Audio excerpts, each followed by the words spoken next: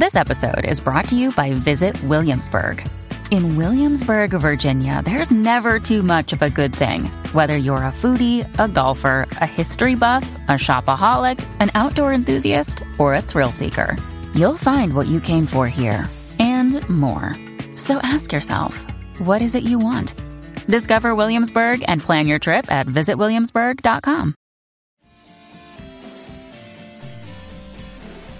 Yo, what's up, guys? You like our podcast? You want to make your own? You have all the power, all the resources you need to make your own podcast. That's right. If you haven't heard about Anchor by Spotify, let me give you a rundown. Basically, it's the easiest way to make a podcast with everything you need all in one place, and here's how it works. Anchor lets you record and edit podcasts right from your phone or your computer, so no matter what your setup is like, you can start creating today. Then you can distribute your podcast to the most popular listening platforms, including Spotify, with a single tap. Anchor is also the only place you can publish video podcasts to Spotify, which is super important. With Anchor, creators can earn money in a variety of ways, including ads and podcast subscriptions. That's right. And best of all, Anchor is totally free. So download the Anchor app or go to anchor.fm to get started. That is anchor.fm to get started. It's what we use. We get a little kickback from it, and we appreciate it. So if you guys want your own podcast, go to anchor.fm to get started. Peace.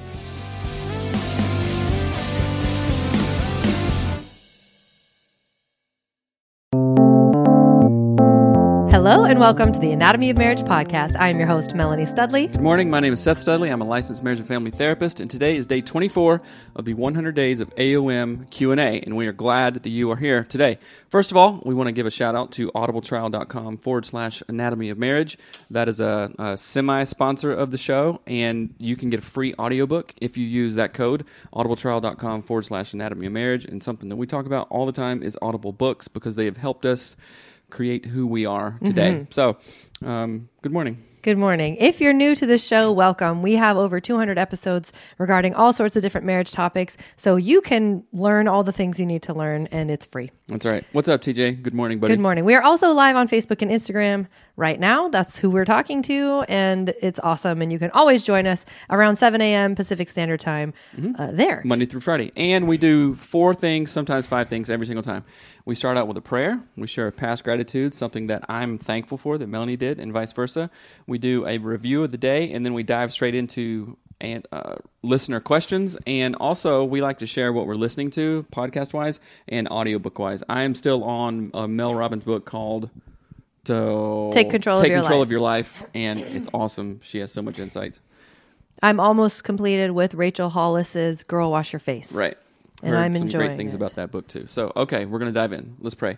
Thank you, God, Creator, for your blessings. Thank you for today. Thank you for another opportunity that we get to just have a growth mindset, to try to be forward thinking, and try our best in all that we do. Thank you for our listeners. Thank you for our family. Amen. Amen. I am thankful for how much you've grown since we've moved. Like waistline. Yeah, beer, you're just drinking. Huge. No, I'm just thankful that. Well, and it's kind of like I'm a really relentless person. Like I'm a terrier, like a dog, like Patty, our dog. That's why you and Patty didn't get along. Yeah, we're two the same. Like if I'm stuck in a house I can't get out, I'll dig at the door frame, right? Right. And I'm like that for personal growth. And you're married to me, and we are in a relationship, and so I can understand that would be really annoying. Like you must be like, oh my gosh, please stop telling me to change every freaking day of my life. But you're so thank you. Oh, I love you. Listening to audiobooks is my coping skill. I'm sure you've got to have a lot. No, thank you. That's sweet. I am thankful that you do push people in that way. I think that we were drawn to each other somehow. I knew what I needed, and something in you I needed. A lot of things in you I needed, right? What are you smiling for? That song came into my head. I guess you're just what I needed.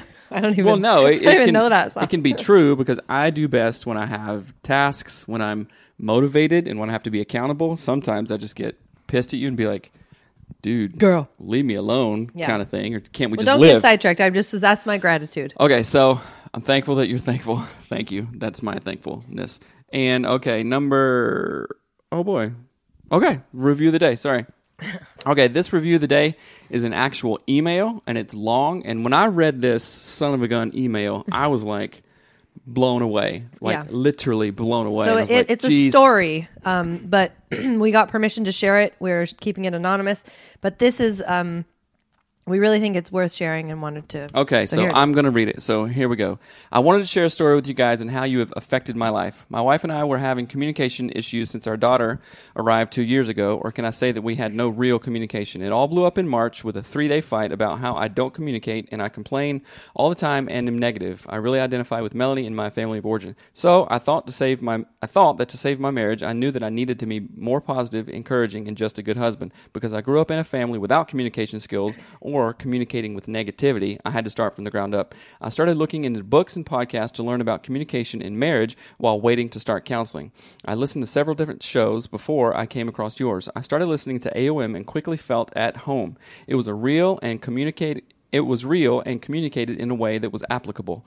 So on my way to being a better husband, I started sending my wife text messages with gratitude, hope, and goals, messaging every morning to see how she was doing and just being present. In a short time, she started responding with hers as well. She also started listening to the podcast separately and was enjoying them as well. We were doing really well as a couple for about 1 month, and then last weekend hit.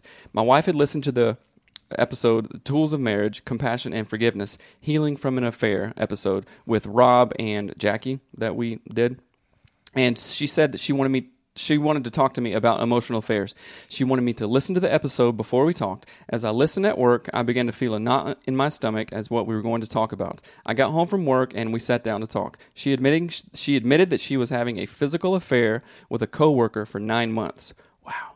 I was devastated and crushed. What did I do to deserve this? Was it better sex than with me? We have been doing so well. Does she love him? The normal questions that run through your head in the moment after that news. My wife was completely honest and answered every question that I had, no matter how embarrassing, hurtful, or shameful it was, which is very courageous to be raw in that way.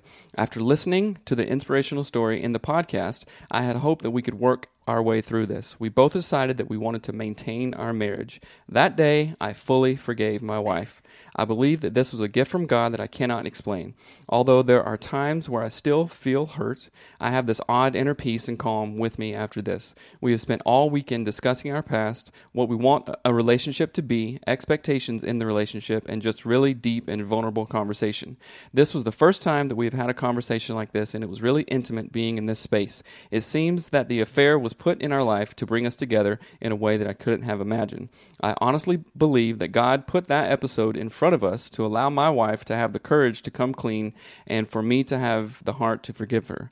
We continue to listen to your podcast and learn more each day. We have a lot of work to do and are excited, oddly, about going forward after this affair.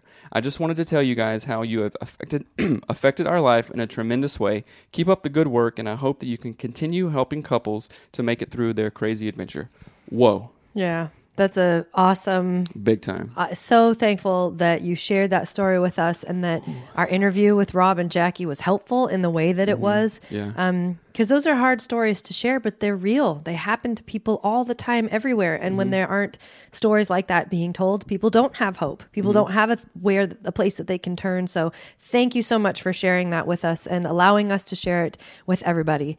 Yeah. Wow. That is a big one for this. And Rob and Jackie, because I'm friends with him, he's also training to be an MFT, and this person reached out and asked if he could contact Rob, and Rob said of course, and I think that Rob and Jackie hooked up with this couple too to get other support, and that is what it's all about that we talked about in an episode a couple days ago.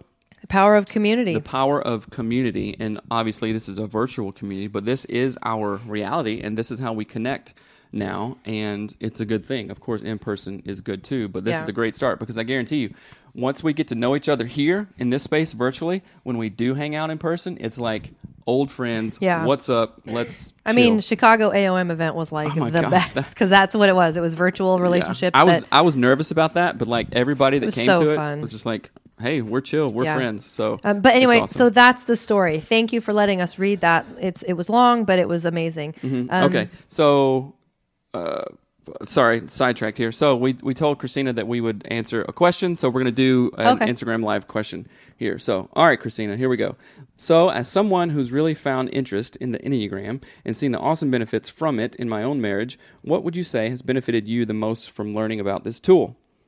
And also, how has the Enneagram impacted your everyday life together? Mel, you're an 8, and Seth, a 9. Correct. I'm a 7.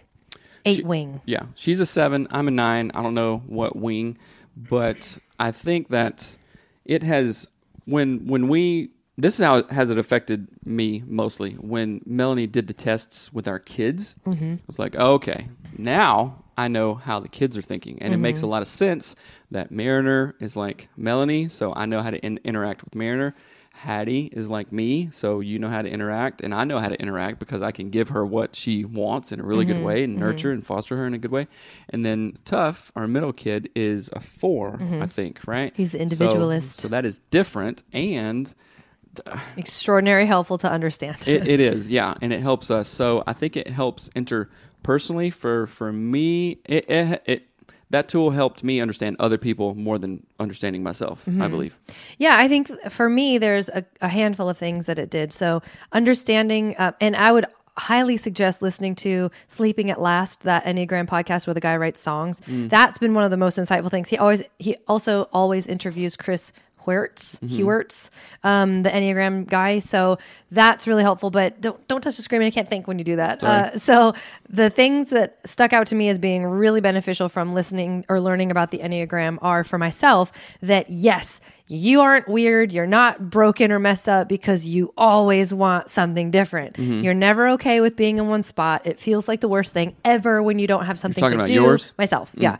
And when I realized that that's like a type, and lots of people feel that way, and there's a song about it, and the song is flippin' amazing, it made me feel like when I felt that like kind of frantic, like I have to do something, I feel like I'm going to cry if I don't do something I love, I was like, oh, that's normal. And when I feel that sensation now, I go, totally normal. Right. And I no longer feel like the urgency, the necessity for the urgency has changed, if that makes sense. I don't realize that I actually have to do something. I just realize that feeling is going to be there and that it's a cyclical thing, whatever. So that's one thing. No. So that's one part of it. The second part of it, like Seth said, for understanding how others are behaving and why and what motivates them. So for Seth, when the other thing that's cool about that too is that I know a few 9s and they're husbands of friends of mine. So it's helpful because I go, oh, Sean, Carrie's husband, my sister's husband, brother-in-law is a 9. And so it's helpful for me to see like, oh, they do these things similarly. And Carrie says this about Sean and blah, blah, blah. And she says just mean things about him. I'm just kidding. But it's really, that's really helpful to kind of go, oh, this other person is also this number. And here's the similarities. And it helps me also to know what matters to Seth. He wants to feel, like valued in a very particular way. I want to feel freedom. Let's do everything. That's what makes me feel great. But you feel great when you're helping people, when you're like, so that's the kind of thing that helped me the most with the Enneagram, if that makes sense. Someone says, thanks guys. OMG. Yes. Sleeping at Last is the best. 9 will be out soon. I can't wait for 9 to be out. And I'm so that'll probably make frustrated me cry. that it's not. Shoot, the 7 song makes me cry every time. Really? And the 2 song because it's Pamela and it's my mom and my sister, I think. Yeah. And I'm like, it is just like Pamela. Like it gets me literally every time. That's funny. Okay. We're going to go to questions. The next question. If the computer works.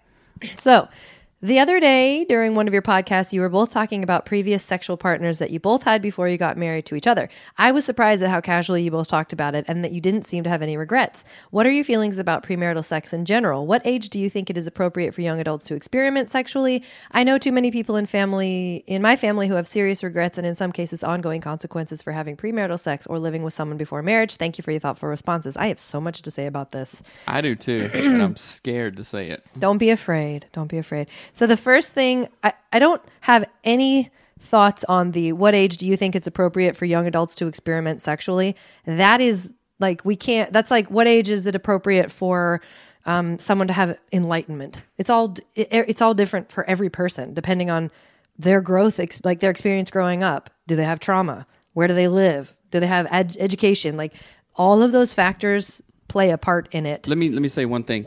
So we may not give the answer that people like, and I think that this is an area that is gray, and we are not going to give a black and white answer that a large part of the Christian community would find sufficient Talk for yourself. to be comfortable. Yeah, maybe, Right? maybe. Who knows? But I do. All right, go I ahead. want to talk about it. It says, I have to read it as I answer it. So the other day, it says we talked about previous sexual partners, and we were both casual about it. That's because we've talked about this a lot. We've processed our past relationships a lot, and we're only casual about it because we've done the work. If that makes sense. Do you agree with that? Yeah, it doesn't hurt my feelings when, and it's not like, oh God, it's not like if we see somebody like, okay, when we go back to, South Carolina or whatever, I'm not going to be like, totally was with her, Mel. That's stupid. Weird. That's weird. And of course she doesn't do it Yeah. either. Right. But, we can maybe safely assume like that was my girlfriend for a long time. So, what do you think happened? Right. Or, stuff like that. So it's not uncomfortable to us. To some people it may be, and certainly it was early on in our marriage. Yeah. I think, right? But Yes. we've almost been married for 15 years, so there is some casualness to it. Yes. And you write in this question, it doesn't seem like we have any regrets. So I want to clarify. I looked up the definition of regret because I think that it's important to think more critically about how we're you gonna read thinking the about whole the word thing? regret.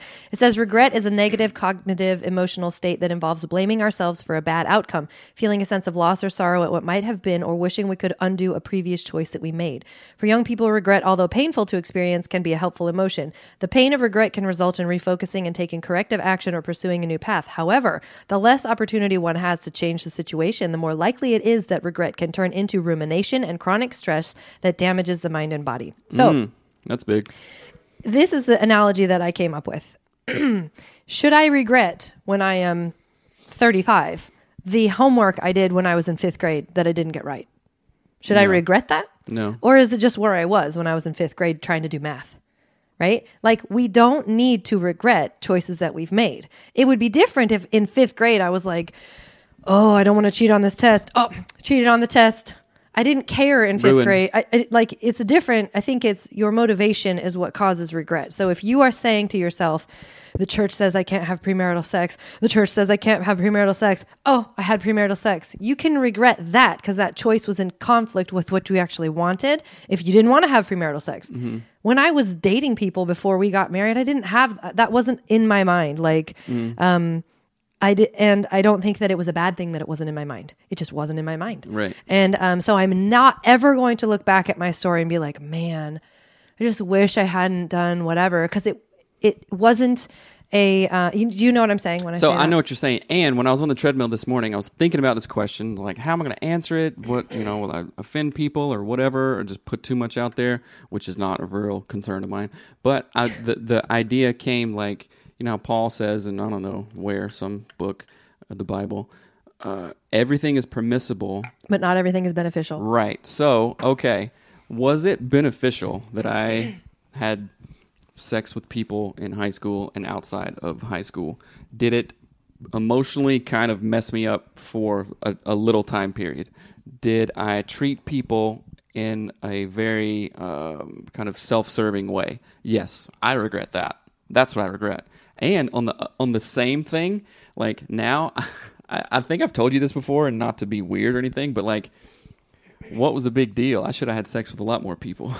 I think we did talk about that, but I know that sounds totally stupid, but it's like, yeah, in 5th grade, I should have cheated on the math test. But if I'd have cheated on my math test, that would have illustrated like what kind of mindset I had that maybe would have put me down this path. If I would have like indulged and had sex with more people, that would have probably not been helpful. Like then I would have just continued to objectify women or just like, hurt a lot of people. You know what I'm saying? And that it's permissible.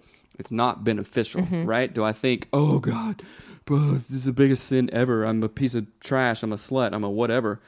That's not helpful, right? And that is what the church has done in like all kinds of shaming and just wacky stuff. So again, this is not a black and white answer, right?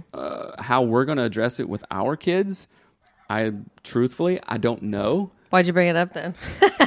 Because it's just out there. I just thought it was funny that you said, how am I going to address this? I don't know. I'm not sure yet, probably, Mary was talking about getting a phone. I'm like, buddy, I don't think you're ready for a phone. What are we talking about phones for? It's an analogy to the thing. So, okay, but keep on going. the thing that stands out to me What's the up, most Paul? in this question is that I believe that I'm going to go back to this analogy that if it was like in my heart to not have premarital sex and I did that, yes, I could regret that. Right. But it was not in my heart to not have premarital sex. I didn't care. Not because I was a terrible sinner. No, not that you didn't care. It wasn't ingrained in you and taught. And well, in fact, it you was cared. No, I didn't care because I was taught that it doesn't matter what you do. God loves you. Be a good person. Basically, that's what Right. I was taught. Do things for other people. Be helpful. Be kind. Don't be a total a-hole. Right. And if you happen to get pregnant before you're married, we'll still love you. Yeah. That's what I was taught. So I didn't actually quit scrolling. I can't focus when you scroll. But one of the things I really wanted to point out in this, again, our regrets should eventually become things that we accept. So if we can't change it and we just ruminate on the fact that, oh, I wish I hadn't, it will cause us damage mentally, physically, emotionally down the line. So what's the good in holding on to our regret? And that does not mean do whatever you want, have no care, don't think about what the outcomes might be. That is not what I'm saying, so don't misinterpret that. But I do think that we can accept our regrets well if we have them. I don't have very many regrets in that regard. Right. I regret being mean to Seth. I regret being like bossy and weird, but I can regret those, but I can also accept them. Yeah, that's a good question. I would love more conversation around that, emails and stuff. So, okay. All right, here we go. I don't know what is wrong with me, if it's postpartum or if I'm being crazy, but I have been having these feelings that my husband is cheating on me. He has not done anything, and I have not found anything, but the feeling won't go away. He has always been nice to everyone and makes friends with both men and women, and I have never felt insecure about it in the past. But lately, I've been feeling suspicious about him.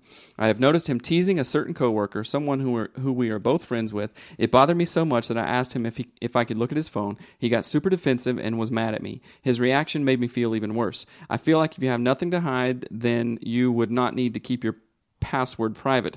I do not want to have this feeling that I need to look at his phone. I don't like it, and I don't want to do that. But I also feel insecure with the way he reacted. We have a toddler who is currently sleeping with us, so being intimate is very hard. I am also tired all the time, so I don't know if I'm feeling this way because we are not spending quality time or if my feelings have some truth to it. I am scared to bring up this again to him because I don't know how to make these feelings go away. Thank you. So yes, having a toddler in your bed is part of it, I would assume. Not part of, because you're tired. That's what I mean. Yeah. Okay. I would never sleep with a toddler, ever. What about your postpartum stuff? I can't speak to that. You can. How Yes. it like literally changes you. Yes. So if you haven't heard season 1 of our podcast, go listen to it. That's a big part of our podcast, or our story, where when Seth confessed, like if you don't know this story, you really should go listen to season 1, all of everyone listening. But Seth confessed to like he was lying and looking at pornography, right? And I think Tough was 2 weeks old when he confessed to me, and I like lost my flipping mind and went into acute depression. And so during that time, I was postpartum, like the chemicals of just having a baby and nursing and all of that are just like, screwing you up to the max. And then on top of that, you have like, he just confessed all this stuff. And I was adamant that he was still doing it all the time. He probably was cheating on me. He probably had a crush on his coworkers. He was probably texting them inappropriate things. But I was, again, like that terrier I said earlier, I was like determined to find it. Mm-hmm. I was checking his phone. I was checking his computer. I was telling him that he was doing bad things. And it was so detrimental. In so many ways. Do you think you had a gut feeling about something like this person says that she may? I will say this. I could have turned the wind blowing the wrong way into a gut feeling because I wanted it to be true. Right.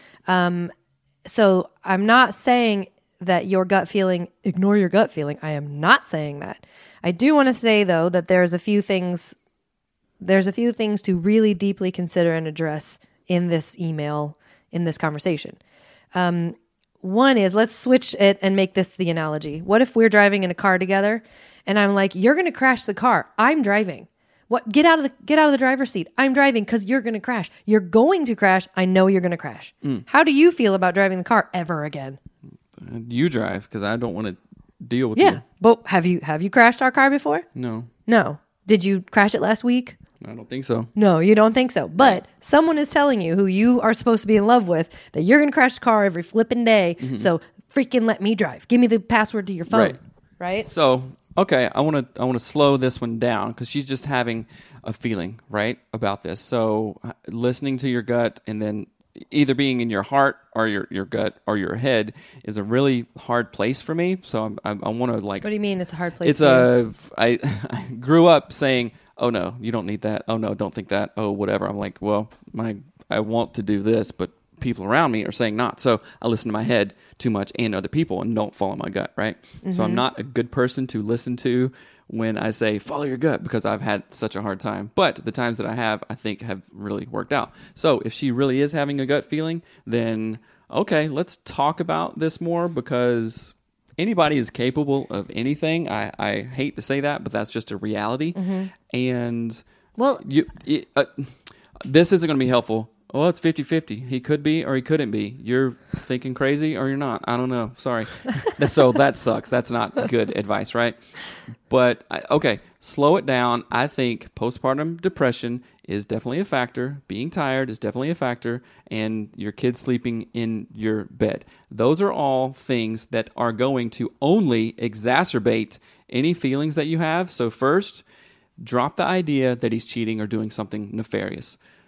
Get a hold of the idea or get a hold of the issues of postpartum, kids sleeping in the bed, and being tired of the time. I guarantee you when these quiet their voices down, this other voice will quiet down and the truth or whatever, what you're looking for will rise to the top and you'll figure it out. So take care of these things first before you jump to like, oh, this is the worst conclusion ever. Well, and part of the reason I was bringing up all this stuff before is like especially when we were dating, I remember just being like, yeah, Seth he's just totally checking that girl out. And I was convinced. I had a total gut feeling in that moment that you were the worst. You're totally cheating on me. You're not a good boyfriend. I probably should break up with you. And it was because I was focusing on the wrong thing. And so asking your partner, demanding to check their phone, demanding the password to their phone, they might only be keeping the password away from you because you are showing them that you don't trust them.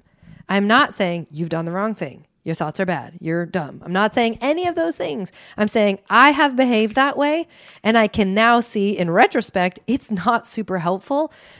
This is something that like just saying, like imagine if I said to you today, I think that you're doing something inappropriate. Give me the password to your phone, please, so that I know I can trust you by checking all of... That's not trust. That's babysitting, right? Oh, yeah. That's not trust. That's true. Trusting is that I trust that you're not going to do something bad, not I'm going to watch you and make sure you don't. Those are two different things. And it's like... it's like a conflict seeking, not that I'm saying you're not conflict seeking, but it's like conflict seeking behavior where a kid does something naughty to get attention.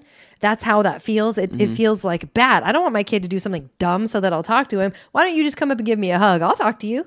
Right. But building trust doesn't work that way. Building trust is not show me every single thing you do and then I'll trust you when you do it for X amount of months. Or you pass or fail. Yeah. Kind of thing. Yeah. And so it exacerbates the chasm between you two. It's pointing out the bad stuff you don't want. It's focusing on the void, the thing that's scary, the thing that isn't going to be generative and helpful. Right. So that's why I'm saying I don't think you're being bad or dumb or stupid or whatever. I have done everything we're talking about. Right. Here. And I want to also pay attention to the postpartum stuff. If you're on medication for that can also mess with your chemicals in a good way and a bad way. So again, calm down the beehive over here, and then don't worry about the mega giant tree that the beehive is in. You know what I'm saying? It's like, okay, there's a beehive in a tree, and you're worried about the tree rotting and dying and falling on your house, which what you should be focused on is all the bees that are flying around stinging your face. now, stinging your face. Yeah. Right. Okay, we're at 27 minutes, so we got to wrap this mug up. Hold on. There was something else I was going to say.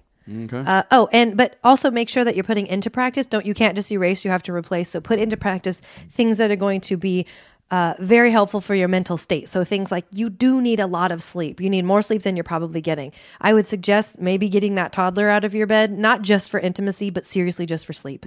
I'm not judging whether or not you have a kid in your bed. I cannot sleep with children. I despise it. They're lovely, but I don't want to sleep with them. Every time that we've had to sleep with kids in the bed, like in Europe, it happened a couple times. And then like before we leave on vacations or like at Great Wolf Weird, Lodge, yeah. it's like crazy. It's the worst. It's so bad that it's funny. Yeah. So, and I think people very, very much underestimate how lack of sleep affects their cognitive abilities. Like hugely, hugely affects it. Look up some research about it and get more sleep. Eat food that you know is good for you. Don't over caffeinate or do things, stuff like that. So be aware of all the other things too, because that was stuff I wasn't being aware of.